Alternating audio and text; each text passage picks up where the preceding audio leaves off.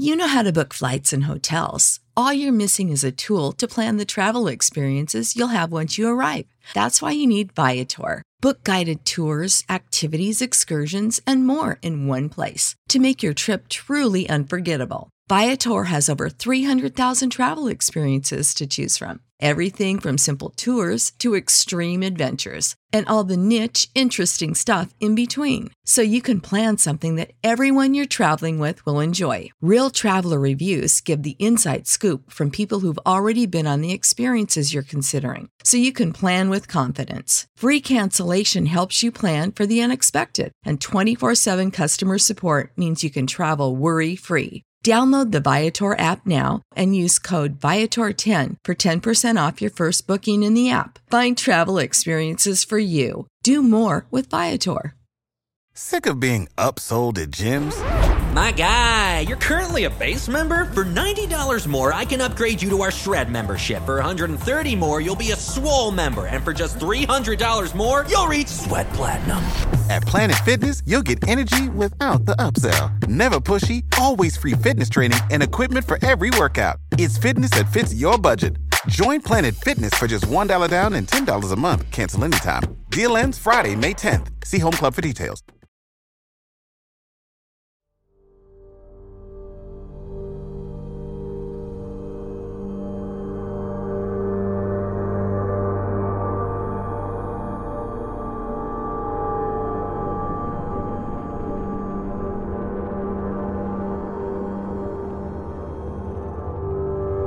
They claim that our eyes will just be created a slightly different from what they are. We talk these things are not normal.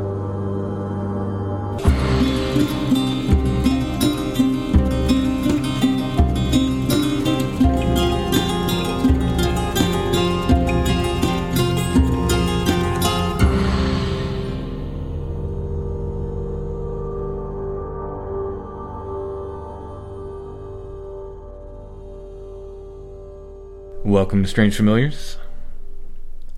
If you've seen something strange, something paranormal, whether it's a cryptid like Bigfoot, a ghost, a UFO, or an alien, anything paranormal, or if you know of a story you think we should cover, you can email us, strangefamiliarspodcast@gmail.com. Welcome back, Allison. Hi, Tim. It's hermit time. I think we're going to see a rise of hermits. I think hermits are coming back. I can see why. Yeah. It's not an unappealing lifestyle at this time. I've had several people say to me offhandedly that they're just kind of done with humanity on a general level at this point. I understand how this could happen, particularly at this time period. Sure. Well, this is going to be the earliest hermit we've covered yet. And one of the earliest stories I think we've covered that actually has a lot of primary source material that you can actually find. I think that's interesting to me about this whole story is that it just sounded like BS to me when I first heard it. I was like, oh, this is just like a traditional song. Like a folk story kind of thing. Yeah. It just sounded like a folk story. It didn't sound like something that actually happened. It sounded like, an amalgamation of sort of moralizing tales telling women to not get involved with men who deceive them into... Right. Well, that's part of it. That's part of it. So this is the story of one William Amos Wilson, also known as the Pennsylvania Hermit.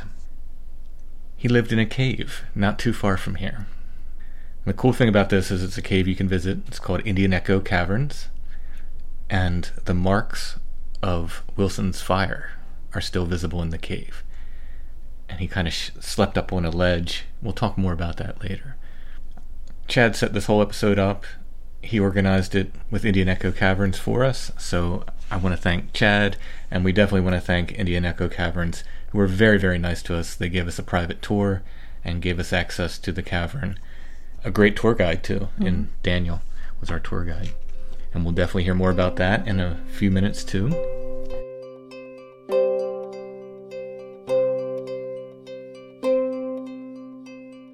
Before we get going with the show, though, I do want to talk to you puppy owners out there. If you have a puppy and you need help with your puppy, you want 90 Days to the Perfect Puppy. Puppies can be whirlwinds of destruction. They can be crazy. And if you need help getting them to calm down, or help with things like potty training, fear and nervousness, barking, chewing on furniture or shoes, crate training, hyperactivity issues, leash training, and even more, you want to go to 90 Days to the Perfect Puppy. You can find them at sithappens.us. Look for the 90 Days to the Perfect Puppy link at the top of the page. 90 Days to the Perfect Puppy can help you with a relationship-based approach. They have online sources, video lessons, a secret Facebook group, and more. Let them help you understand how your dog thinks and apply proactive training methods. And very importantly, they'll teach you not just what to do, but what not to do. Again, you can find them at sithappens.us. Look for the 90 Days to the Perfect Puppy link at the top of the page.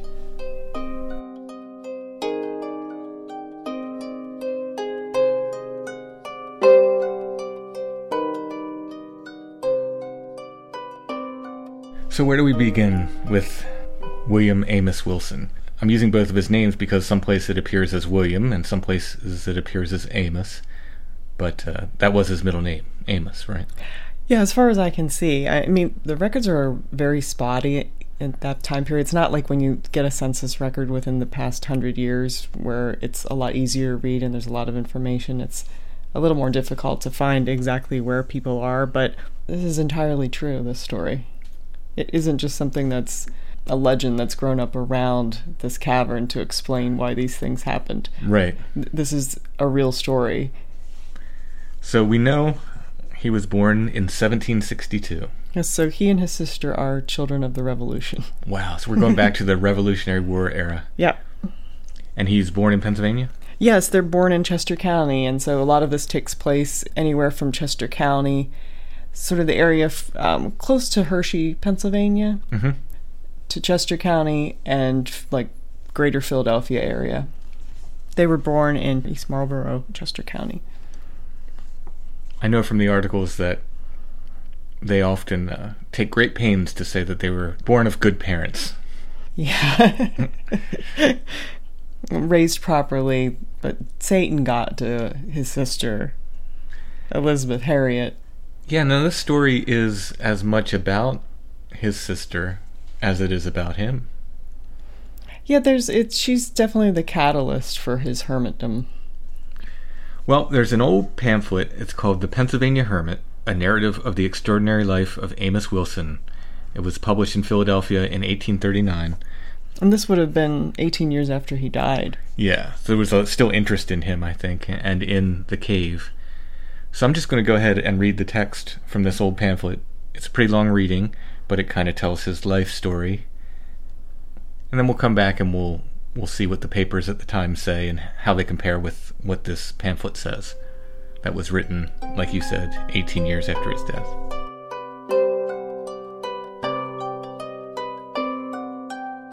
The Life of Amos Wilson.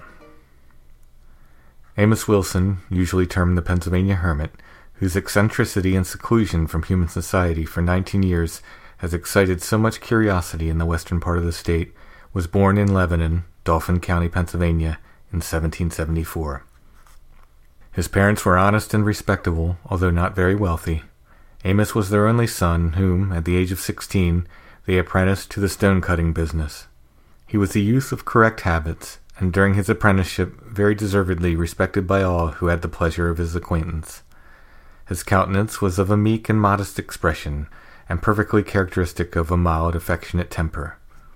Indeed, he was a youth who bid fair to become not only a valuable member of society, but the support of his parents in their declining years, had it not been for the most distressing circumstance, which not only forever destroyed their peace of mind, but rendered their son apparently the most unhappy of human beings.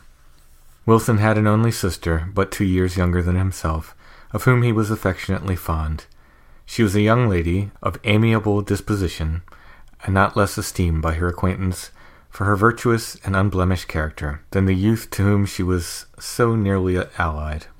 But alas, esteemed and beloved as she was in her early youth, for her love of virtue, at the age of 19, cruel fate doomed this deluded and unfortunate young woman to suffer an ignominious death. Deceived and shamefully seduced by a wretch, who had, with protestations of love and promise of marriage, succeeded in depriving her of all that could render her respectable in the eyes of the world. With the hopes of concealing her shame, she, in an unreflecting moment, committed a crime which by the laws of our land is punishable with death, and for which she was condemned and publicly executed. The exertions were made by a large number of the most respectable citizens of Pennsylvania to obtain a pardon for and save this young woman from an ignominious death, were perhaps beyond all example in this country, yet were unattended with success until the very day previous to that appointed for her execution. Her brother, who had been constant in his applications in her behalf to the executive since the awful moment of her condemnation, early on the morning of that day hastened to Philadelphia, where he prostrated himself at the feet of the governor, and with entreaties stronger than we have power to express, begged that, in regard to his aged and afflicted parents, the life of their wretched daughter might be spared. The plea for mercy of the half-distracted brother, bathed in tears, was irresistible. He was successful, and without a moment's delay, with feelings that can be better imagined than described, he hastened to convey the pleasing tidings to his anxious and expectant friends. But alas, Providence seemed now to interfere, to blast his fondest hopes almost at the instant that he considered them crowned with the most happy success. An unpropitious rain, which had fallen that day, had swelled the streams of a river, which he was obliged to ford on his return to a degree as to render it impassable. For many hours he was compelled to pace the bank with bursting brain and gaze upon the rushing waters that threatened to defeat his fond expectations.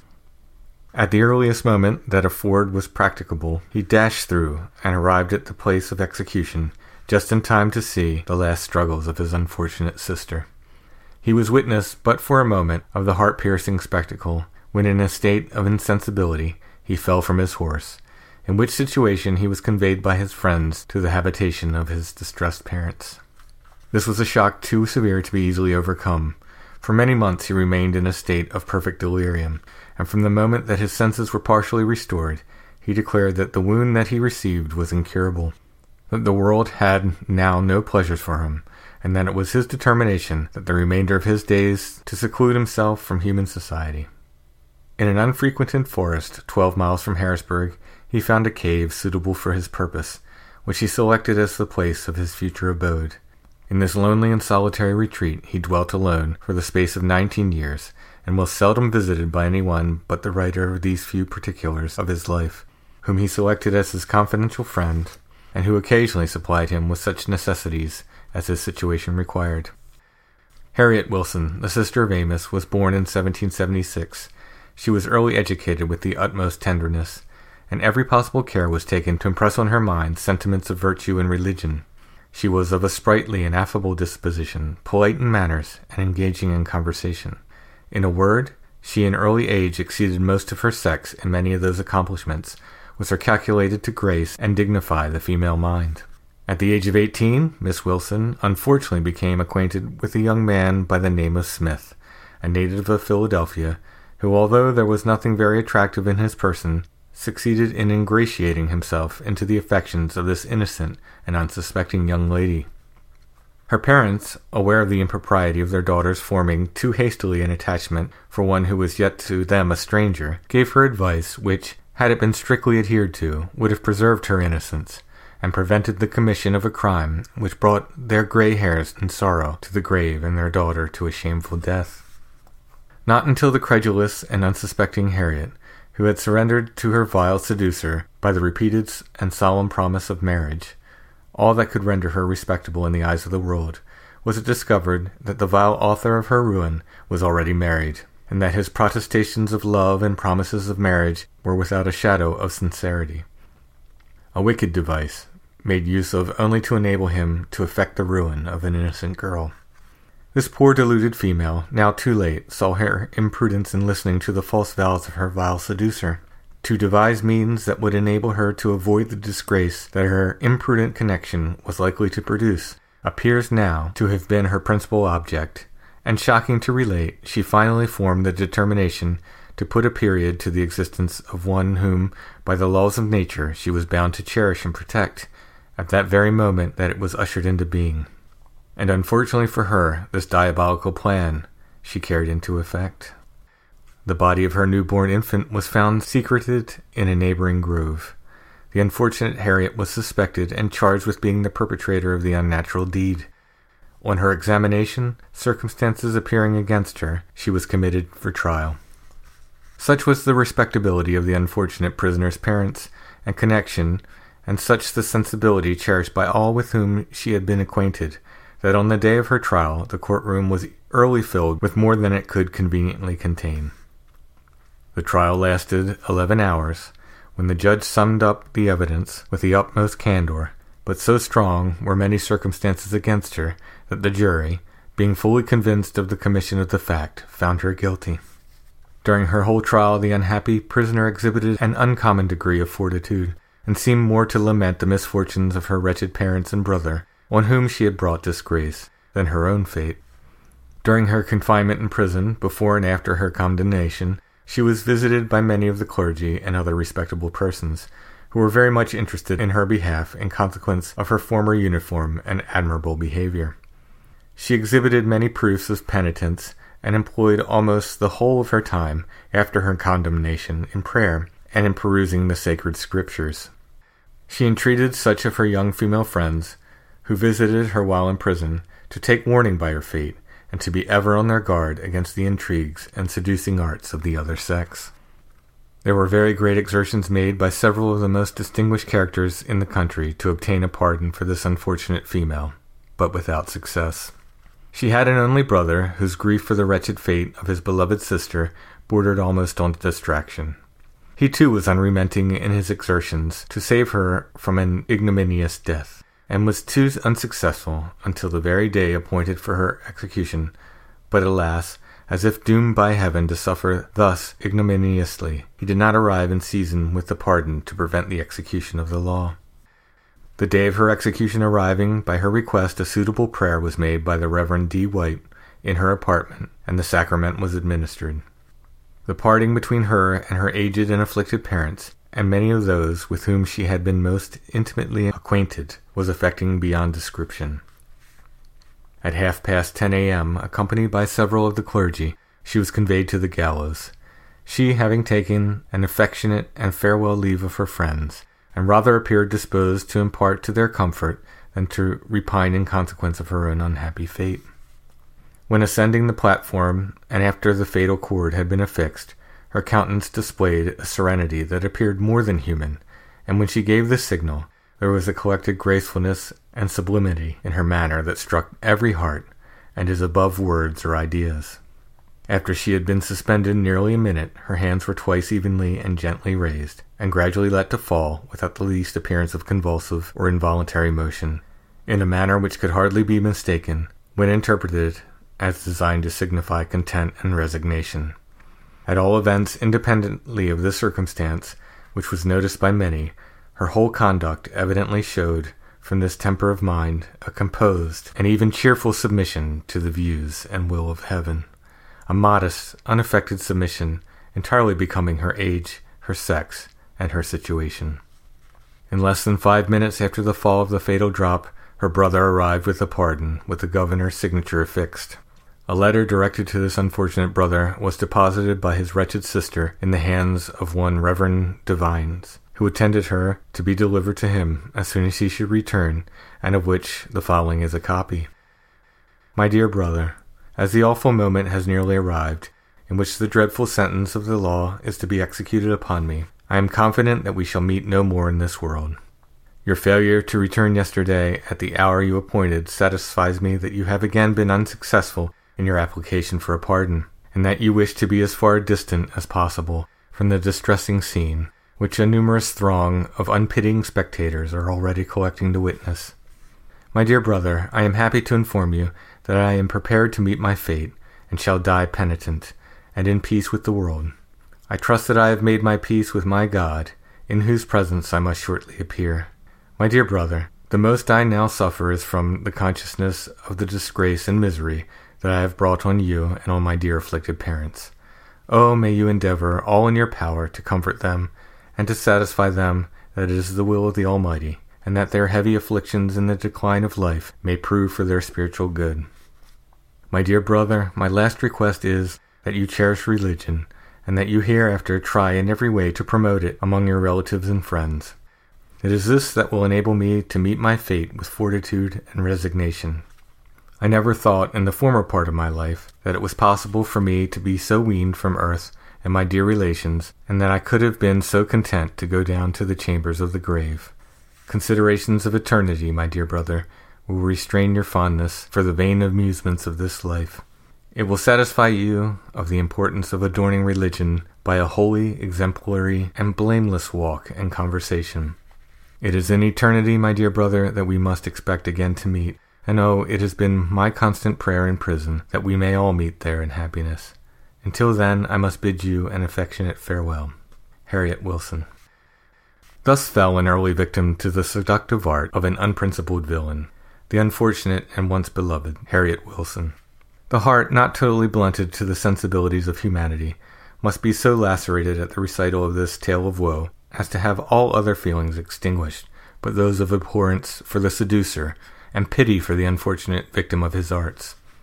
To behold a female who, as it were but yesterday, was in all the bloom of loveliness, charming as a cloudless vernal morning, lovely as youth, beauty, and innocence could make her, doted on by her parents and brother, and idolized by all her acquaintance, now as an offender of the blackest caste, expiring on the gibbet, to appease violated justice and a public warning against future crimes, must call forth the tears of sensibility and awaken the pity of benevolence.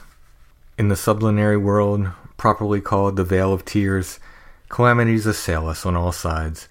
Wherever we turn our eyes, human misery is presented to the view in all her dark and imposing attitudes, and the hideous form of vice stalks uncontrolled in whatever clime we range.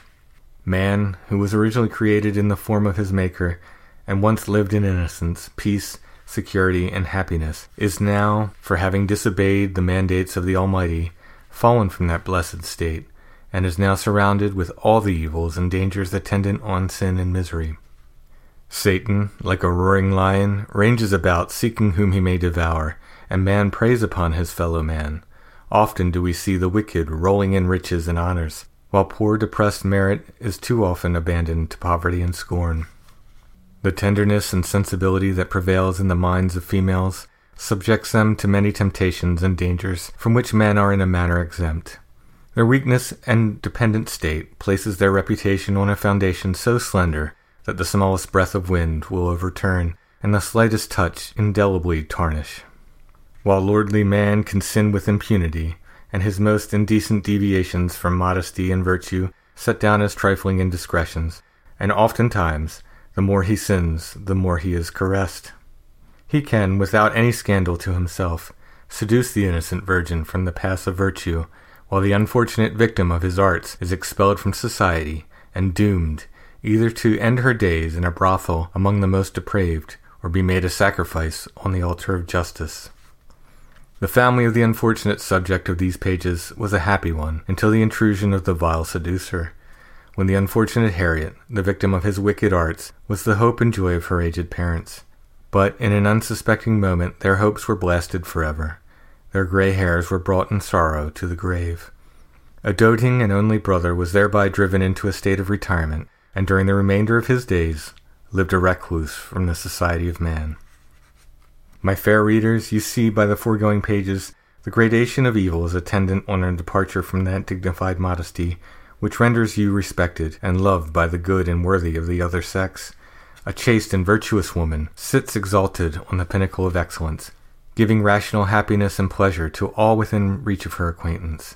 As a sister, she possesses the warmest affections of her brothers, and the value set upon her reputation very often prevents them from the commission of acts of folly which precede the depravity of vice. And as a daughter, the delight of her parents, and the sweet smoother of the path down the vale of life from time to eternity. But mark the contrast.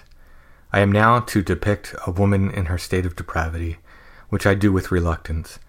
View the scenes of dissipation, and the closing resort upon the earth of those misguided females, who, too credulous, lost all that rendered them dear to society by not hearkening to the suggestions of the inward monitor. Turn your attention to those houses of debauchery where vice reigns triumphant, and on whom poor mourning virtue sheds a tear of pity.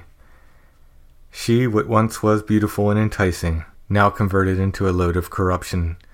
Behold the female form, disfigured by blows and nightly abuse, carrying nothing human about it, nothing but what the eye will turn from in disgust, a burden to itself, and an encumbrance on earth, and you will know how highly to prize the value of female chastity. But should your seducer not immediately forsake you, but keep you under his protection, you stand on uncertain ground, subjected, as it were, to the tyranny and caprice of a villain on whom you should depend for support, and at whose option, bound by no ties, he can cast you on the world at pleasure. Then, step by step, you fall into the current which leads to the verge of female misery. Wilson, in his dreary abode, was as comfortable as could be expected. A table, a stool, a bed of straw, and a few cooking utensils was all the furniture that his hut contained. Although he could never be persuaded to shave himself, he was in other respects very particular in keeping himself cleanly attired, and his habitation free from filth. The greatest portion of his time was employed in making millstones, which were disposed of by the writer, and the proceeds expended for such necessaries as his situation required. Much of his time was, however, devoted to reading and writing, of which he was extremely fond from his youth. The Bible and other religious works were the books preferred by him, and he was always punctual in his morning and evening devotions, and repeatedly declared his strong faith in the Christian religion, adding that he felt perfectly happy and satisfied with his situation, and craved not the wealth of the rich in this world, as he sought treasure of more estimable value in heaven, and that he envied not the appearance of earthly happiness in any man, as he believed that he had bright prospects of enjoying that which was more permanent in the life to come. Although he employed much of his time in writing, he ever refused to expose his manuscripts to the inspection of even his friend, declaring that he intended them for publication after his decease, for, as it was his determination that his fellow creatures should not receive any benefit from his society, while living, he hoped he should be enabled, at the termination of his earthly existence, to leave them a legacy, which, if attended to, might prove for their earthly as well as spiritual good. On the writer's expressing to him his surprise, one day, that he should be found so willing to exclude himself from the social enjoyments of human society, he thus replied, "I live the life of my choice. I prefer being a recluse from the jars of a contending world, and the mistrusts and jealousies of an ostentatious race, who have already inflicted a wound which they can never heal. Retired in this lonely cell, I meet not the neglect of ungrateful friends, nor hear the taunts of children of pride. I court only the company of the divine spirit of the most holy, and the clamors of the foolish disturb not my pious meditations, nor the sneers of ignorance excite painful sensations in my peaceful breast. The shafts of envy, tipped with calumny, spend their force ere they reach me, and the vain of mankind may satiate themselves with folly, iniquity, and deceit, and I shall not be rendered more miserable thereby." But a few years since, this extraordinary and singular character expired in his hut, unattended by a single friend to close his eyes. His exit must have been very sudden, as he was left the evening before in tolerable health by the writer. In a corner of his cave was found a bunch of manuscripts, among which was that of which the contents of the following pages is an exact copy.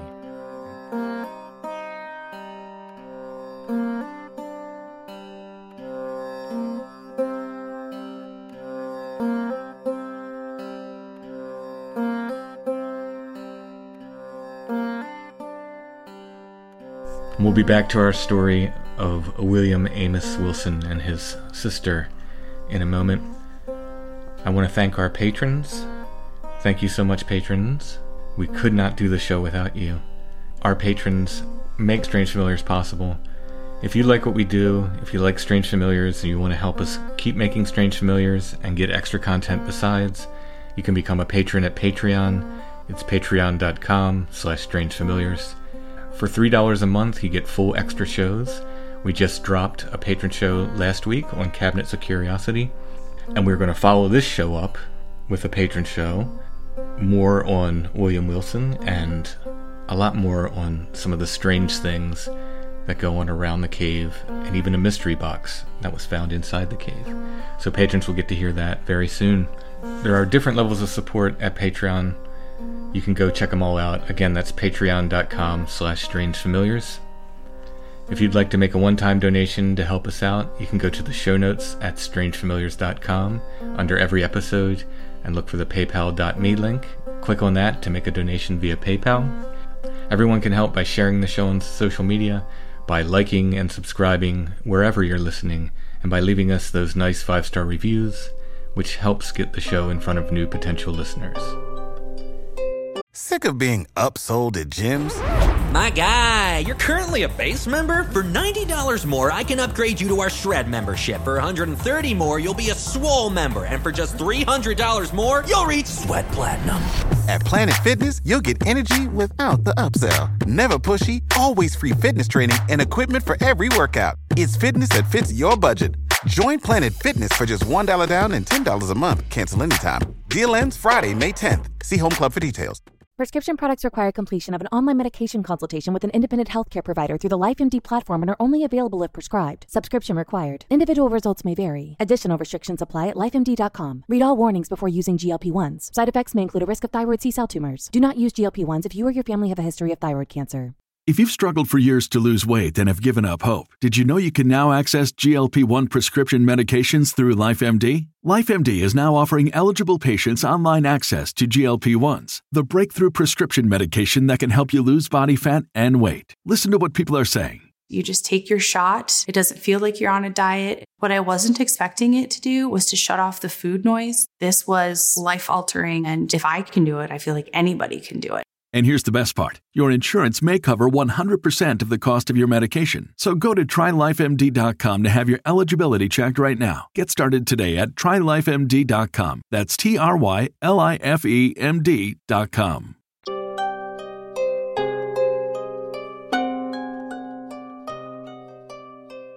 So we heard the story as told by the pamphlet. And now let's go to the newspaper articles and other information from the time, and we'll see how things might have been a little different. So, William Wilson was apprenticed to be a stonecutter. Do we know that much else about what he was doing around the time that the tragedies befell his sister? No, there's not a lot of information. I think most people who live these sort of like typical lives don't generally make the papers too often unless they're selling land or something, and it just, his name's very common. Yeah. And so until he became sort of extraordinary by being this hermit, there's not a lot of information about what he was doing. But we do know what his sister was doing. Yes. Pennsylvania actually keeps a record of everyone that they've ever executed from the beginning of the colony to present day. I have not had an occasion to use this before, but in absolutely plain writing that says Harriet, waitress, age 27, hanged in Delaware County, with the precise date, and it's entirely accurate that this happened. Like I said before, this is a story as much about Harriet Wilson as it is about William Wilson. And she goes by, sometimes she's Elizabeth and sometimes she's Harriet. My guess is that that's either her middle name or she used that as a nickname or something. So it's used interchangeably during the different stories. So these different narratives, a lot of them contradict each other. They say she has one child, they say she has twins, but you found information that said she actually had children previous to the children that were murdered. Yes, apparently she had 3 children out of wedlock before she met up with the bad guy in the story and had these 2 illegitimate twins to him. This is a bad time to be having children out of wedlock. It's never a great time, but I mean, but at a time when you basically become a societal outcast. It's so. What leads to the murder of these twins? And I think they're twins because the papers at the time were twin children. It's part of every pamphlet of the time. It's in all the other records as well as twins, infant boys.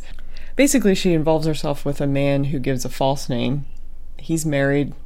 She says that he purports himself to be single, and only because of his promises of marriage is she coerced into a carnal relationship with him. A lot of these narratives talk about her living in Philadelphia and working at the Indian Queen Tavern. I don't think this is true because that puts her basically in the most prestigious tavern at the time. Okay. this is where most of, like, after all of the goings on during the Revolutionary War, at the end of the day, this is where the notable people would retreat to. So you could hang out with Ben Franklin? Yeah, exactly. Like, this is where Ben Franklin hung out. I don't think this is where she hung out. And here's... It makes for good story, though. Probably people knew the name of it at the time. Yeah, and then there were other bars that copied that name and were in other places, so I think that makes for a much better story. There's also a Cross Keys Tavern, which is close to where she was actually living at the time. She was living at Cross Keys, which was near Chestnut Street in Philadelphia. And there was a Cross Keys Tavern at the southwest corner of Chestnut Street and 4th. And it's actually close to what is now called the DeLong Building, which I thought was interesting because the man who gives his name to her as who becomes the father of the children, his name is DeShong. Oh, interesting. So I don't know if there's... just a coincidence or something more? Or something more, yeah. Interesting. What happens to these children? She tells him that she has these 2 children, shows it to him, and he agrees to meet her. Now this, if you've ever heard any folk song whatsoever, if someone tells you to meet them alone in a woods somewhere, it's not gonna... There's either a grave lying by, or you're near a river. It's not gonna end well. One of my absolute favorite folk songs is a very similar narrative to this called "Oh Me Wise," and it's about a girl who gets involved with a moneyed man, and he doesn't want her to have a child, and so he kills her. He drowns her in Oh Me Wise, I believe. Yeah, he drowns Oh Me Wise. So this is a very... To me, I was like... That's why I thought that this story just rang so false, because it sounds so much like a folk song. So basically, she's staying at random places. She has the babies. And then in October of 1784, she meets him in the woods. And he kills the babies. He kills the babies? He kills the babies. See, some of the reports have her as sort of a murderess. When she gives her explanation, which makes a lot more sense, he basically talks about how he's not going to give her any money or any legitimacy, and he just basically eliminates what he sees as a problem. Oof. And kills the babies in front of her, tells her to undress them, and then he kills the babies. Wow, it's brutal. Now this happens on the road leading from Brandywine to the Turk's Head. Turk's Head is like an older term for what is present-day Westchester. So if you're familiar with Philadelphia, you can kind of follow that road out. Mm-hmm. I believe some people that were crossing through the woods with a dog found the bodies of the babies. And then it very quickly unravels because she's the only one that's been in this area that had babies and then suddenly does not have babies. And so she's brought to trial the last day of October in 1785. It's curious to me why the father of the children was never... there's just nothing happens with him. There's all this uproar. They're executing a young mother, and there's never a thought of, hey, maybe we should find this guy who actually did it, or at least is complicit in some capacity. It's horrible. Yeah, so she goes, and she's executed. Her sin is basically having children out of wedlock. Oh, absolutely. And she pays for it with her life, and he gets away with it. Wow. So we do know kind of her movements a little bit before she's imprisoned. Yeah, they tell you who she rented a room from on Union Street, whose house she went to, out of town close to where the murder happened. It's all fairly well documented. From what it sounds like to me, I'd say she's probably a tavern girl. Oh, and yeah. She's working at these different taverns and probably moves as her employment requires, loses a job one place or gets a better offer or whatever the case may be, and goes to another tavern in another place and just kind of moves around, it sounds like. Is there any information about these 2 children that preceded the twins? No, they're just offhandedly mentioned in her confession. It doesn't appear as if they show up as being raised by anyone else in the family. Her parents die after she does. There's no mention of them taking the children, nor her brother. And maybe she wasn't even living with them at the time. Mm. In some accounts, the man's name is not DeShong, and sometimes it's just Smith. Mm-hmm. I don't know if that just made for easier sort of generic... Copy at the time. Yeah, copy. I will just give him sort of a generic anonymous name. Yeah. probably at the time they didn't want to besmirch the name of a man. Yeah. they wanted to protect him in case the story was false. They him didn't a mind. pseudonym. They didn't mind executing her, but wow.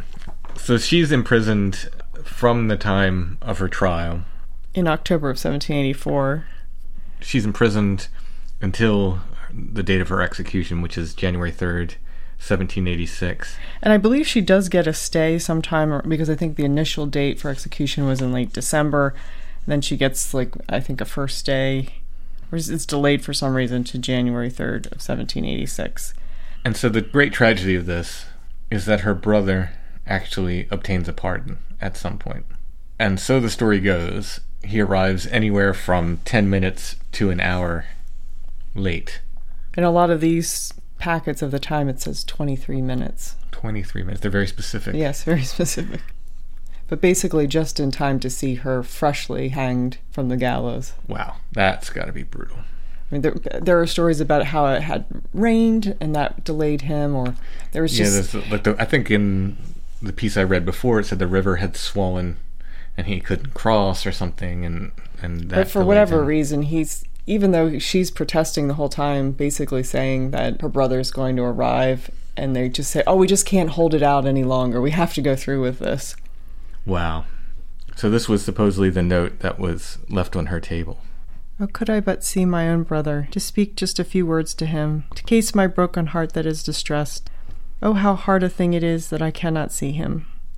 Was he in my place and I in his, I would go to him. Was I on my hands and knees? But he will come to me, to speak one word to me before I depart this life and see man no more. So I just give myself up to the Lord, begging that he would hear my cries and give me life everlasting. So this true story of Elizabeth Wilson leads, so the legend goes, to William Wilson leaving society, retiring to a cave, and being a hermit for the rest of his life. But see, the curious thing about that is that this happens in 1786, and it says he spends the last 19 years in the cave. So it means there's a good 15 years time when he's not in a cave and not being a hermit. Right. And again, he's not Ben Franklin, so we don't know his every move. Yeah, exactly. I mean, he could have been busy being a hermit in some other capacity. It's only when he happened to fall into what becomes a pretty famous site in the area that we learn more about him. So he moves from Chester County to Hummelstown to this cave along the Swatara Creek that we now know as Indian Echo Cavern. It's had other names throughout the years. One of which is Wilson Cavern, or Wilson Cave, after him.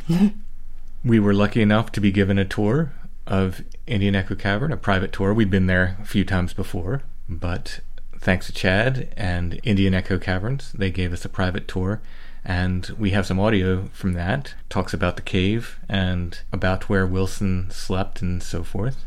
I have to say, the natural reverb in this cave... You want to record there every week? Oh, it's wonderful. It's I really like that there's it's kind of soothing. You hear just little tiny drips of the water coming off of the stalactites throughout the interview. You feel like you're in some sort of subterranean... Yes. So Daniel is our host, our tour guide, and he's from Germany, so he has a bit of an accent, but I think it's kind of charming. At some point, Daniel tells the story of the hermit, which we've already told here, so I kind of fade that out and then fade it back up afterwards, because there's no sense in telling it twice on the podcast.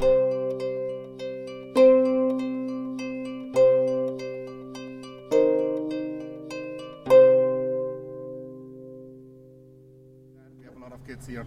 You should see that in the normal summertime without COVID. We have 6-7 school buses here, 300 kids between the parking lot and between the playground, so pretty interesting. So down in the cave is no food allowed, chewing gum, tobacco products, vaping, drinks, candy, because there's a fragile ecosystem down there. Leads us all to a most important rule: please don't touch the formations.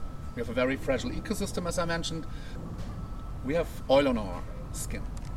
You know that all, but I better second time than, oh, you didn't tell me that. We have oil on our skin, that's good for our skin, keep it moist. Bad for the formations, oil and water is not mixing. If you touch them, they will be not supported by water anymore, and they need the water to grow. And over a scientific age of 400 million years, this cave became pretty beautiful, and we want to keep it beautiful as we can. Do you have any questions? Do you want to take a guess where I'm from? I'm not from Jersey. We can go this. No. Okay. Not that Eastern European. Okay. More Western European. Between the Netherlands and Poland. I'm a relative of the Amish.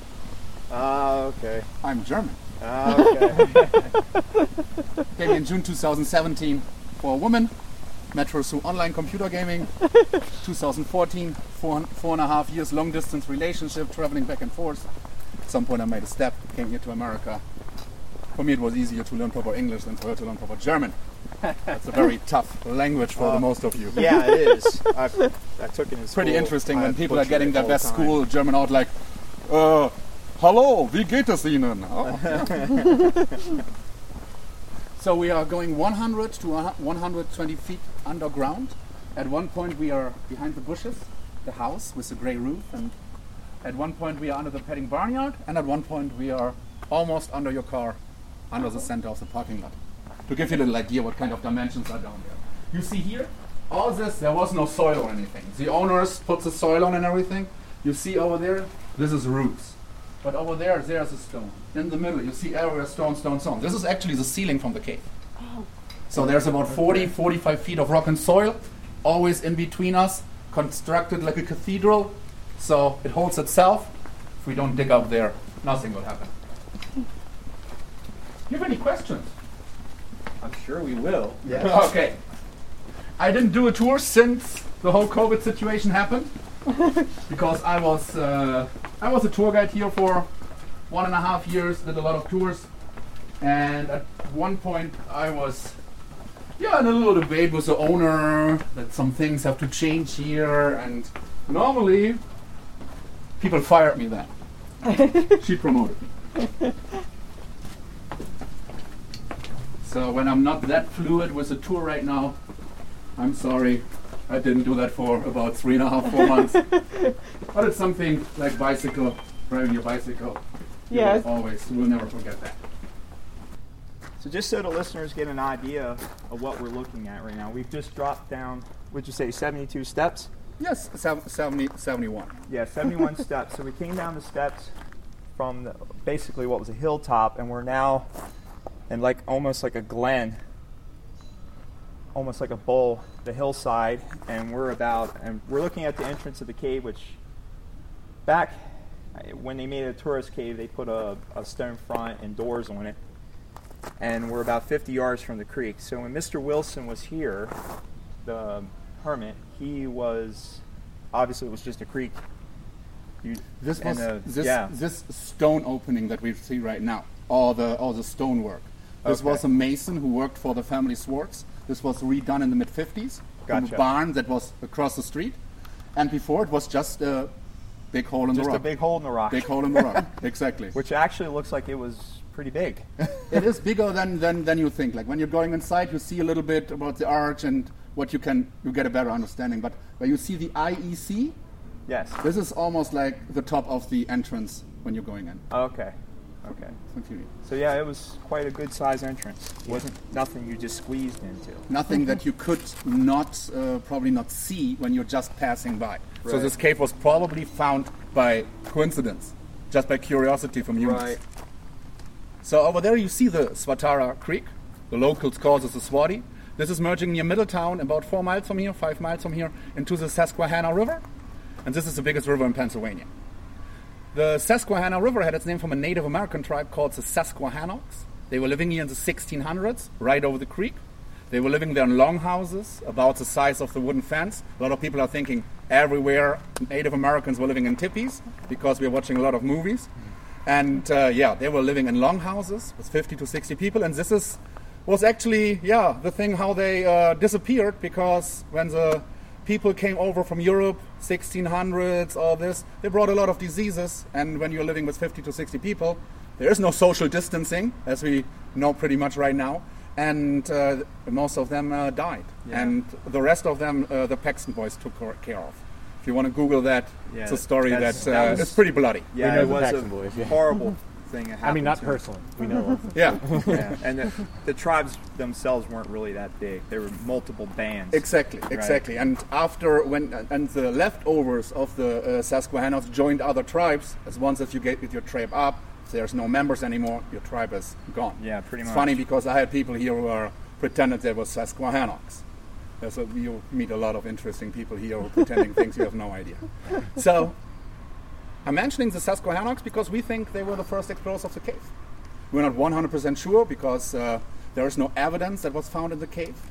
But 52 degrees all year long, a big opening as we talked right now about, that it is probably out of curiosity when they were living over there, kids are running around, people are gathering things, they found.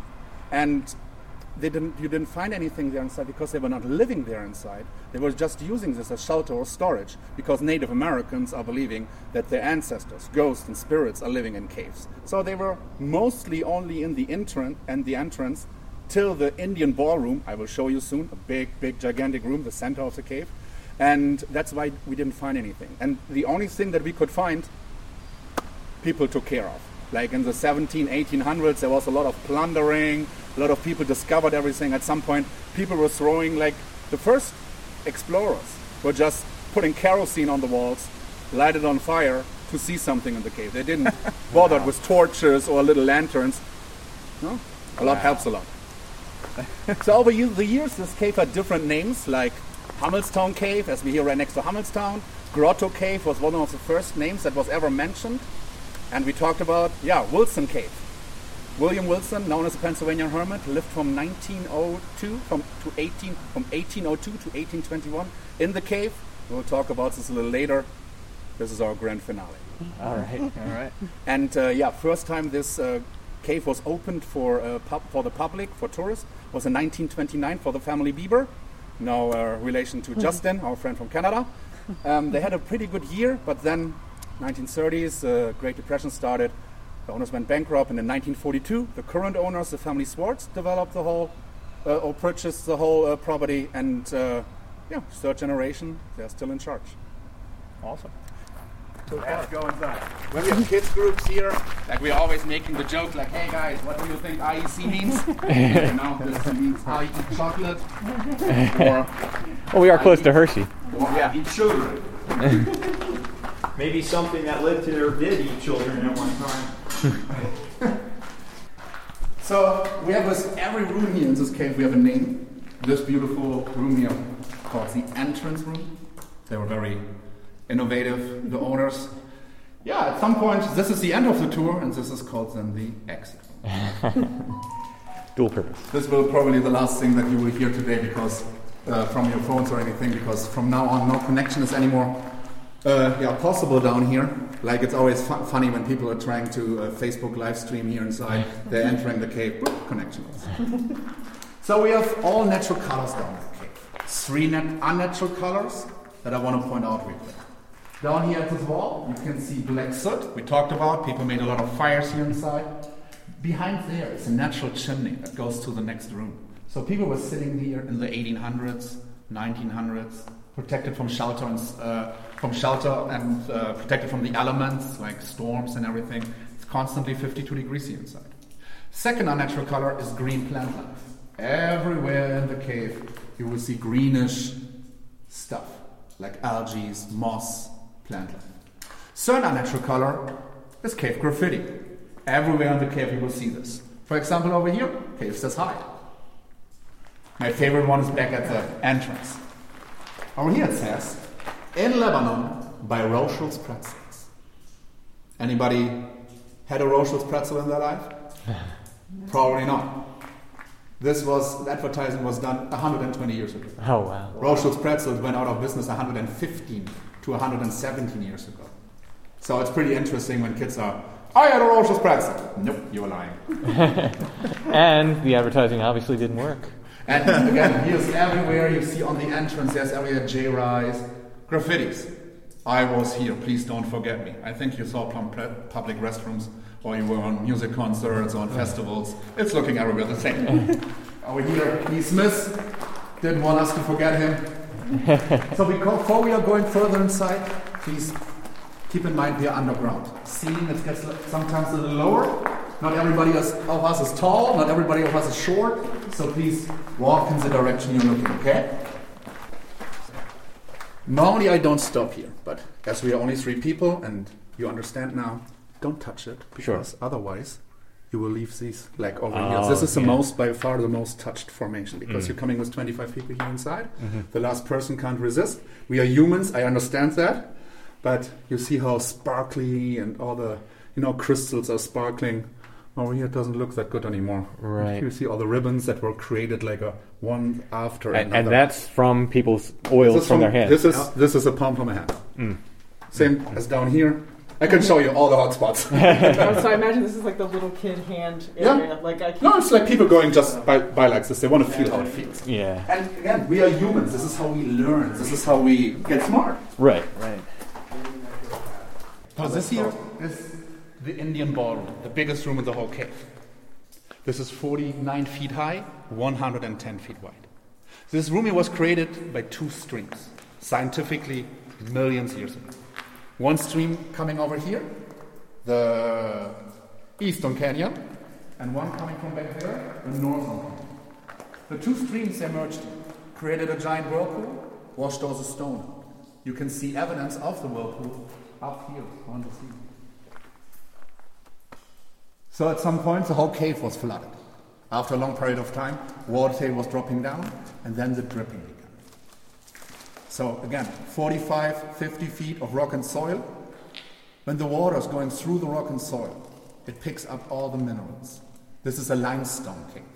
So there's a lot of minerals inside, like iron oxide, and mostly calcium.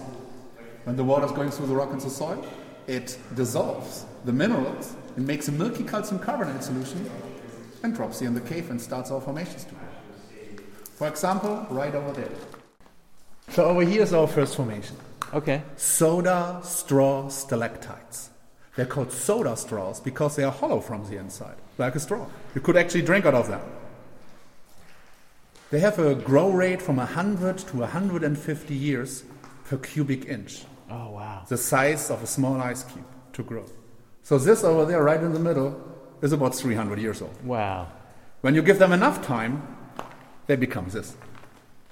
Oh my goodness. Biggest stalactite in the whole cave. We call this the ear of corn. Or upside down cactus. A cucumber. Has anyone done an estimate on how many years took? Yeah, a lot of people ask that. And it has an estimate scientific age of 1.4 million years. Wow. You see, next to it was another one. And it was actually longer at some point. In the 1800s, there was a lot of souvenir hunting here in the cave. And we are going almost at the end of the tour up there to the Wilson room. I can show you some other things where people harvested with chisels. All broken off, all for the greed. So our second formation, and again, they have a grow rate from 100 to 150 years per cubic inch, the size of a small ice cube. Our second formation starts to grow over here as little white dots. They're getting bigger and bigger, and at one point they become this. This is a stalagmite. A stalagmite, I always try to remember, stalactite hangs tight from the ceiling, stalagmite might touch the ceiling one day. We call this our cave guardian. Some people say he has a face. I always say he looks like Jabba the Hutt from Star Wars. Some people say he looks like the caterpillar from Alice in Wonderland. There was a little boy said, he looks like Santa Claus. It was right before Christmas, he was very desperate. Stalagmites grow a little bit faster than stalactites. They need 80 to 100 years per cubic inch to grow. When a stalactite and a stalagmite is growing together, then this formation has a pretty boring name. It's called a column. This here is the biggest column in the whole cave. We call this the Tower of Babel. This has an estimated age of over 3 million years. Oh, wow. Fourth formation that we have in the caves, you see everywhere almost on the wall. This is flowstone. Over here it looks like an icing on a cake or just like snow. I would not recommend to eat it. First of all, it's forbidden. Second, tasting pretty awful, I think. And third, yeah, you have to make pretty fast an appointment with your dentist. So, flowstone is our fastest growing formation. Flowstone needs about 35 to 50 years per cubic inch to grow. So it needs minimum half a human life for a cubic inch, this little bit to grow. And kids can't process. When you are 7, 8 years old, you can't process this. And that's why I'm like, if I touch you, little boy or little girl, in the group, this is like a good thing, like to learn from them always. Like, and you would stop to grow. Do you want that?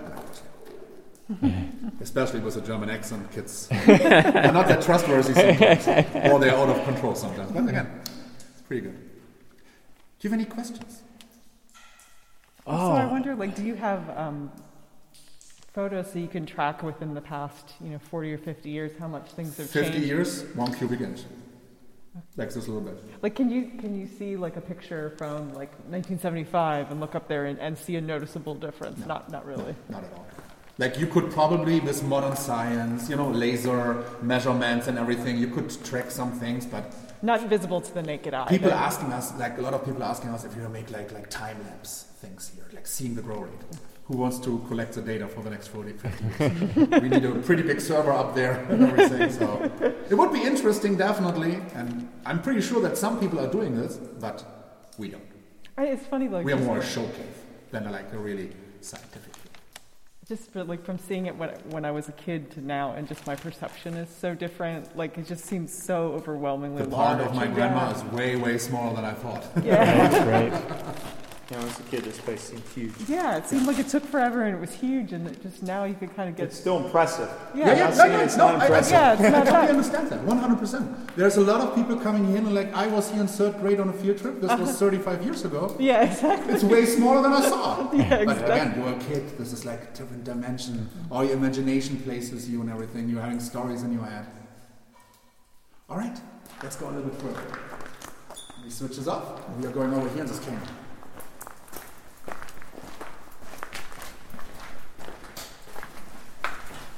So dark back there. I had a night mode on my phone, and I took pictures. And normally it can pick up something, but when I went into the dark and actually tried to use it, it was nothing, nothing at all. It's so wrong.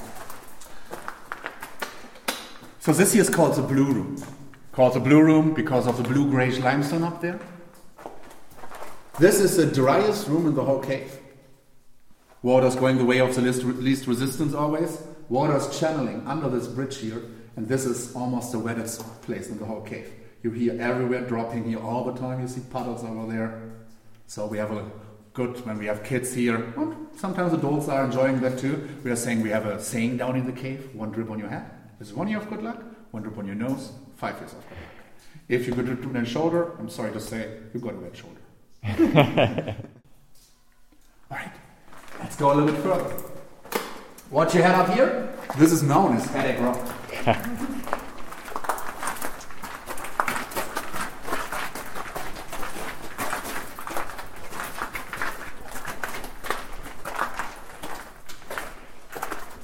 So I notice you're turning the lights on and off as we go. This is mostly to conserve electricity. Okay. And also we want to preserve the cave as good as we can, because if there's no light, there's no plants growing. Gotcha. And we have a lot of plants growing here. The whole 2.5 months when we were closed in the COVID situation, I could see a totally difference from the formations, how they looked, how the plant life was more developed or less developed here and there. Definitely. Just because the cave is right now, or I would say a month ago or whatever, when we reopened up, in a better state than 50 years ago. Oh, wow. Definitely. Wow. Because the last 50 years, there were not that much time, 2.5 months, no tours down here. So this here is called the Dead End Room. It's a dead end. In this room, we can experience something really cool. Are you scared in the dark? Yeah. I can switch all the lights off. Yeah, let's do it. Black. Let's do it. Are you ready for that? Yes. Yeah. All right. 3, 2, 1. Nothing. Wow. Can't see the finger on your nose.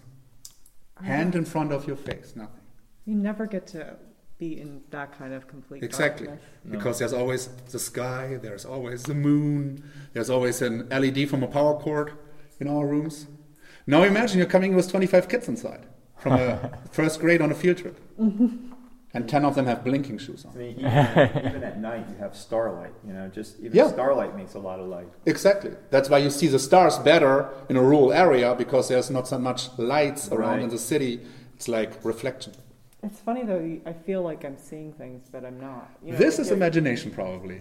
Well, yeah, and I think it's like the residual of the lights. Yeah, like of course there's some rest things in us left. Mm-hmm. Now imagine the first explorers were on here and only had lanterns like this. We are living in the 21st century. We're having flashlights, and as I told you, 1,700 light bulbs. I didn't tell you this in the beginning. Sorry. That's okay. About 1,700 light bulbs we have here inside. Oh, that many. Yeah. And it's still that dark in here. It's a big cave. Yeah. I mean, of course, we don't put the lights. We could make it more lighten up, but then it would not look that good because it's, you know, the shadows, everything is playing with. Yeah. So, this landslide that you see down here came down at one point, opened up a entrance up there. And in the late 1800s, the Hobo Cave it was called. People came in here. We closed this up because at some point it was getting too dangerous. I had on my third week an older lady here. She was giggling when I talked about that kids were sneaking here in the 50s because she was one of the kids. Oh, wow. Oh, that's neat. Yeah, not that. Thank you for. I read this like on Facebook, like that people like, oh, I used to play in this cave. Oh, wow. We don't want to get famous because someone dies here. I mean, sure. Bad promotion is promotion, but we want to go with a good promotion. So, behind this rock and soil is another big room, almost as large as an Indian ballroom. But to open this up, we have to get permission, we have to get workers, we have to invest a lot of money, and we don't know what's happening with the stability of the cave after that. So far, no serious interest, no serious attempts to go behind there, but they made echo measurements here. They used sonar, sound waves, and they know that there's a room back there. So nobody's tried to spelunk back in through there? No. And of course, everybody thinks, that's the opening. No, it's not. Are there any other entrances at any other point, or it's just the main entrance? It's just this entrance. This was another entrance again, but everything is closed just for security situations. And where are we in relation? We are to right the now, parking lot when you go out over there, and about 100 feet, then you're on the train tracks. Oh, wow. Yeah. So we travel a good distance. Over there is the Swatara Creek. In the Indian ballroom, when you go from the Indian ballroom into the blue room under the bridge, there is a house that I was talking about. Okay. So about 100 feet. Wow. All right. You want to take the lead? We are going back to the Indian ballroom. Make a slightly right turn. And then I will introduce you to our best employee, our Sampang. Never sleeps. Here we have 4 more stair steps to go, and then we see my beautiful Facebook profile picture. The most pictured thing in the whole cave. Oh, yes. The beautiful Crystal Lake.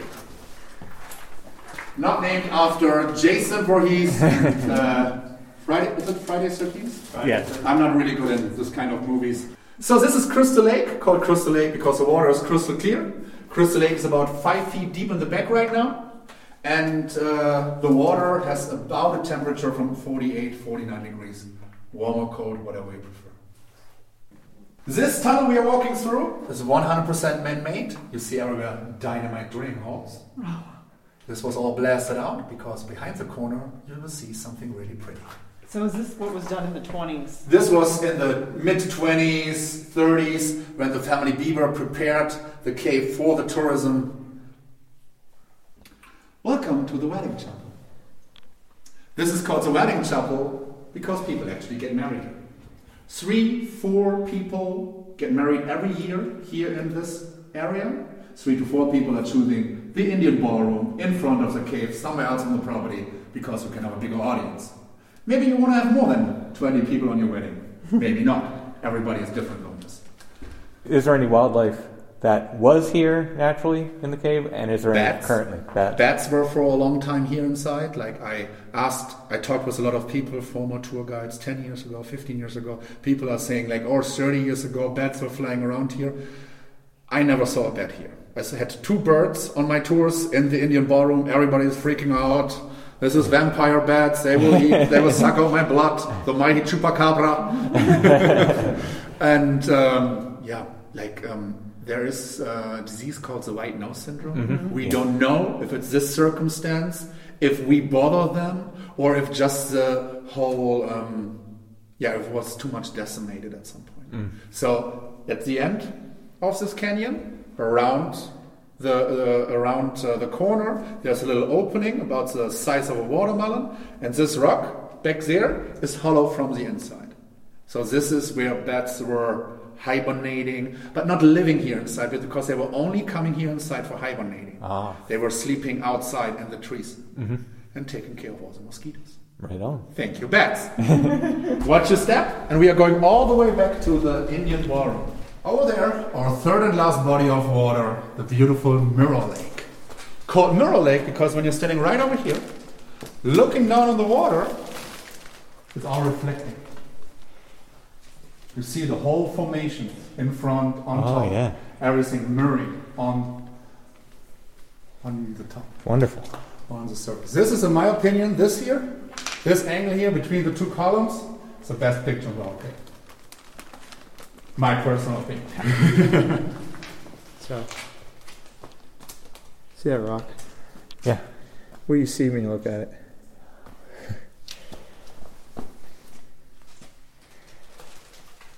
Spiral. Yeah. What are the odds? What are the odds of that? 100% if it happens to us. Yeah, absolutely. So we are standing pretty close to our stalactites right now, and as I mentioned, there's a lot of passages that are damaged. This was all broken off 1800s when people were doing souvenir hunting in the cave. We are not breaking this off anymore, because otherwise we are going to prison. This here is all protected by the government, like really serious. And I actually see me more as a protector of the cave than actually a tour guide. All this talking, entertaining, this is just going natural with me, meanwhile. This was all broken off. They had chisels, just broken this off. And a stalactite needs, for a cubic inch, 100 to 150 years. Wow. So when you come back in 1,000, 1,500 years, this will be maybe grown back then. You see all the stalactites. The soda straws, everywhere popping out here. So they are coming back. Nature is always coming back. Yeah. The Wilson Room, named after William Wilson, the Pennsylvania hermit. He was living here. You want to have the whole story, right? Sure, yeah. Yeah, whole Go story. for it. So, in 1802, he decided to live here inside because there was a tragedy. Came into this area. Some people pointed out, here's a cave, you can be alone here, and he moved here. He slept up there for 19 years, from 1802 to 1821. Because, it's a strategic, good place to live. You are pretty much safe from wildlife, and when the cave floods, you have a little bit of speed here and there. He was going up and down there with a rope ladder attached to the stalagmite. You can still see the impressions from the rope here around the stone. Oh, wow. Here are campfires like this, to heat some water, heat some food, not that much more. And he was working for a farm the whole 19 years, right over the creek, to get some additional food, some clothing, everything that he couldn't get from the Swatara Creek, from the forest. In 1821, he didn't show up for work one day. That was unusual for him, because he was a very good worker. You could trust him. A good work ethic. He was Pennsylvania Dutch. Didn't want to mention this again. The farmer was concerned, came into the cave and found him passed away. So we think that he passed away on tuberculosis. Because when you make longer than 45 minutes, a fire here inside, this whole cave here, this whole room here will fill up with smoke. Here is no vent. And he was sleeping up there. So he was in his mid-50s when he passed away. That's a proud age for the 1800s. There was no penicillin. CVS was not created so far. So, we think that he died on a lung disease like tuberculosis, something like that. He was a very religious person. He prayed a lot. And when he was up there, he wrote everything down in a journal. And this journal is in Harrisburg. The original one is in Harrisburg in a museum. We have samples of this. We have little tiny copies of that upstairs in the gift shop, and the internet is big. And you can research a lot. The black is from his fires. Yep. I'm pretty sure, yes. There's soot up there where he obviously had a candle when he slept, or a lantern. See it up there in the little alcove? Oh, up there? Yeah. It could be, definitely. He probably had a lantern or something that he put there. Well, just a little campfire. Yeah. Just a little fire, some glimpsing. Probably more like a lantern or a candle. Yeah, probably what he had. You can see that. You see this? Have you been up there? No. I don't know how it looks like up there. Yeah, How, like even it is and everything. That's yeah. This That's here, for example, came down from up here. A long time ago. The ceiling looks like this because 10,000 years ago, scientifically, the last ice age, it was not 52 degrees here inside. There was permafrost. And when before the permafrost came, the cave was already developed like almost like this. There was everywhere water in the stone, in the ceiling. And water expands when it's freezing. Correct. So there was actually natural blasting up there. And you see everywhere like these little plates on top everywhere in the cave. This remnant of this was not here. Okay. This is just for show. Yeah, this is show. Yeah. But that's definitely where he had his fire. I'm pretty sure. You can see I'm pretty sure. Maybe he actually started or tried to heat up this here to have a warm back. Oh, that makes sense. But I think this was not possible with a little fire. Yeah. And maybe this was actually his death. As he tried and make too much smoke. I think if the smoke wasn't going to leave, so what he'll probably do is just use that for cooking or when he had to be warm. Because if the smoke would build up and he's sleeping up there, you get carbon monoxide. Yeah, it would choke him out. Yeah. So I'm almost guaranteed that was just for cooking or whatever when he couldn't cook outside. Yeah. When it was winter time. Yeah. Because obviously he'd do most of the cooking outside in the summer. But he definitely had a lantern or a candle up there to tell it. This is our way out. One last time, what you had up there, I'm right behind you guys.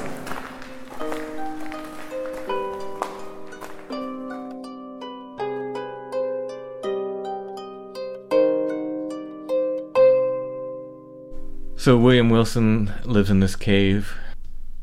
I love the climate of that cave. I mean, I'm sure it gets a little damp sometimes, but temperature-wise, on a hot summer day, and I think we've only ever gone when it's been hot in the summer. I don't think we've ever gone when it hasn't been. No, it's always been sort of an adjunct part of either going to like Hershey Park or going to like a medical appointment up there. Yeah. And it's always been hot, and you go in the cave and it's just natural air conditioning, this perfect temperature. It's lovely. I think you had a sweater on. I actually had a sweatshirt on in the cave. But in any case, this hermit lives there, but he's seeing people. He's working on a nearby farm, according to the folks at Indian Echo. And my suspicion is that's where he was for the intervening years until he found this spot. I think in the other story it says that he makes mill wheels, which is consistent with him being a stonecutter. Yeah. He's probably seeing people sometimes. Mm-hmm. But generally, he's alone, it sounds like. He's trying to heal that wound that'll never heal. And eventually, does he not show up for work? Is that what happens? Yeah, the people that have regular contact with him come to check on him and find him dead in his little bunk above where the fire is in the cavern. He wasn't really that old. I mean, for contemporary standards, 59, I don't see as that old. But doesn't seem that old to me. Doesn't seem that old. But hey, for the time, that's for the early 1800s. This is a pretty good run. So ends the life of William Wilson, the Pennsylvania hermit, and you can go see Indian Echo Caverns. You can see where he stayed. It's a wonderful tour. It's a great place to visit. Check him out. I'll put links in the show notes. The one thing that I think is interesting is that there really is, this is all basically her payment for sins that had nothing to do with the murder. Yeah. She paid with her life for being a woman of ill repute, or a woman who has children out of wedlock. That's pretty much it. It doesn't seem like there's any sort of attempt to find this guy and have him pay for the actual crime. It's almost like, well, someone paid with their life for it, so I think the matter's pretty much settled now. That's horrible. Well, back to the cave and the surrounding areas.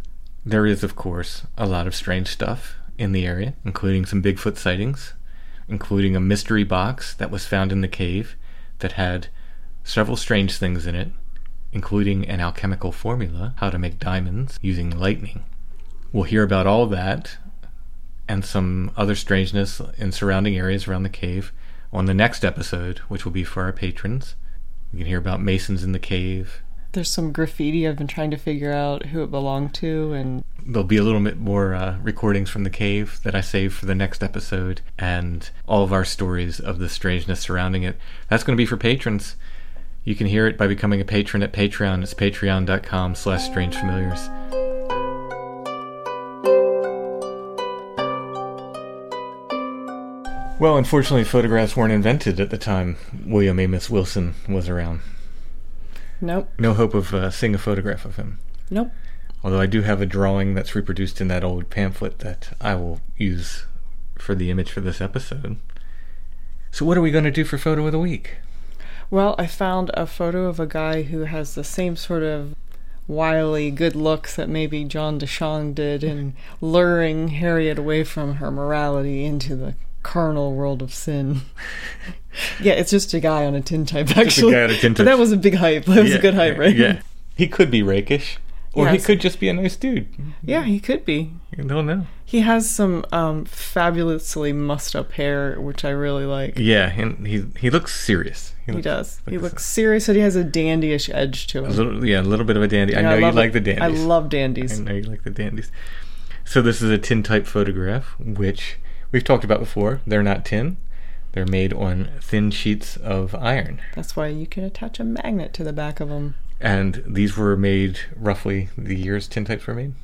I mean, it just is a good rule of thumb, sort of Civil War era, but they go all the way from a little bit preceding that all the way up into like the 1930s in a souvenir context. But their heyday, if it is easy to remember, of like sort of starting around the Civil War. My guess from this guy's outfit is that he would be around that time. I'd say a little later. I'm thinking 1870s because he's got a real, they made like chocolate tintypes in the 1870s which have a real warmth to them, and it's almost like a chocolate tintype, so I'm going to guess 1870s. So I'm off by 10 years. Yeah, but I could be wrong as well. That's my most educated guess. Close enough for me, I know, as a photo nerd. Not close enough for you. So. This, if I bring up some sort of like Marvel Universe thing, please correct me. I know I'm going to be wrong. So this Two episodes in a row, we got to go into my Marvel nerddom. I'm not comfortable with this. So if you go to the show notes at strangefamiliars.com, under this episode, you'll see an image of this handsome fella. You can click on that. It'll take you to our Etsy shop. Entirely one of a kind. You're never going to find another picture of this man ever again. $25. Starts a nice little photo collection for you and helps support the podcast as well. Speaking of our Etsy shop, I put a ton of artwork up there in all different price ranges, from $20 on up to a few $100s. Original artwork for me, I try to have a range of prices so people can get stuff. I've got original art from my 4th book, Don't Look Behind You. I think the last piece from Bigfoot West Coast Wildman, my 3rd book, sold today. So I think we're down to Don't Look Behind You if you want a piece of original art and a signed book with it. But there are lots of little pieces of art for Don't Look Behind You, so there's some opportunities to get some inexpensive pieces. So keep an eye on that Etsy shop. Shop name Lost Grave. We'll be adding more artwork as things go on here. Thanks everybody for your support. Thanks for listening. We'll be back soon with more Strange Familiars.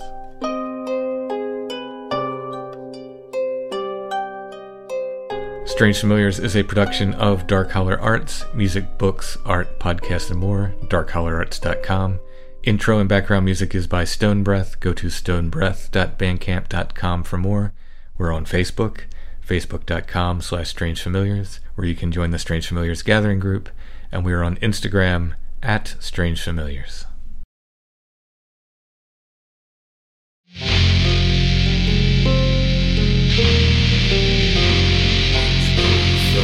Saw the world was as we read.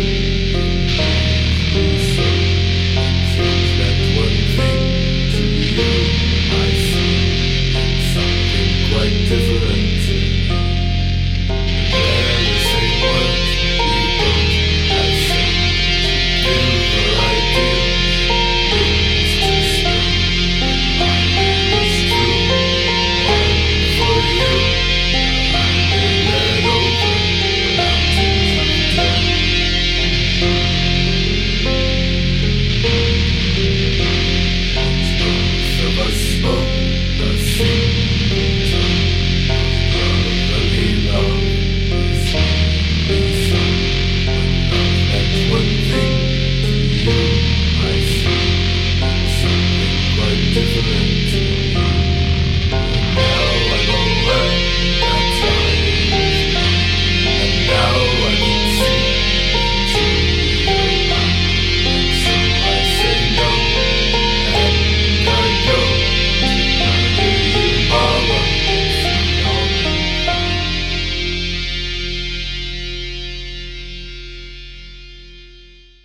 Support for this podcast and the following message come from Corient. Corient provides wealth management services centered around you. They focus on exceeding your expectations and simplifying your life. Corient has been helping high achievers just like you enjoy their lives more fully, preserve their wealth, and provide for the people, causes, and communities they care about. As one of the largest integrated fee-only registered investment advisors in the U.S., Corient has deeply experienced teams in 23 strategic locations. Corient has extensive knowledge spanning the full spectrum of planning, investing, lending, and money management disciplines. Leverage Corient's exclusive network of experts to craft custom solutions designed to help you reach your financial goals, no matter how complex they may be. Real wealth requires real solutions. For more information, connect with a wealth advisor today at Corient.com. That's Corient.com. Corient.com.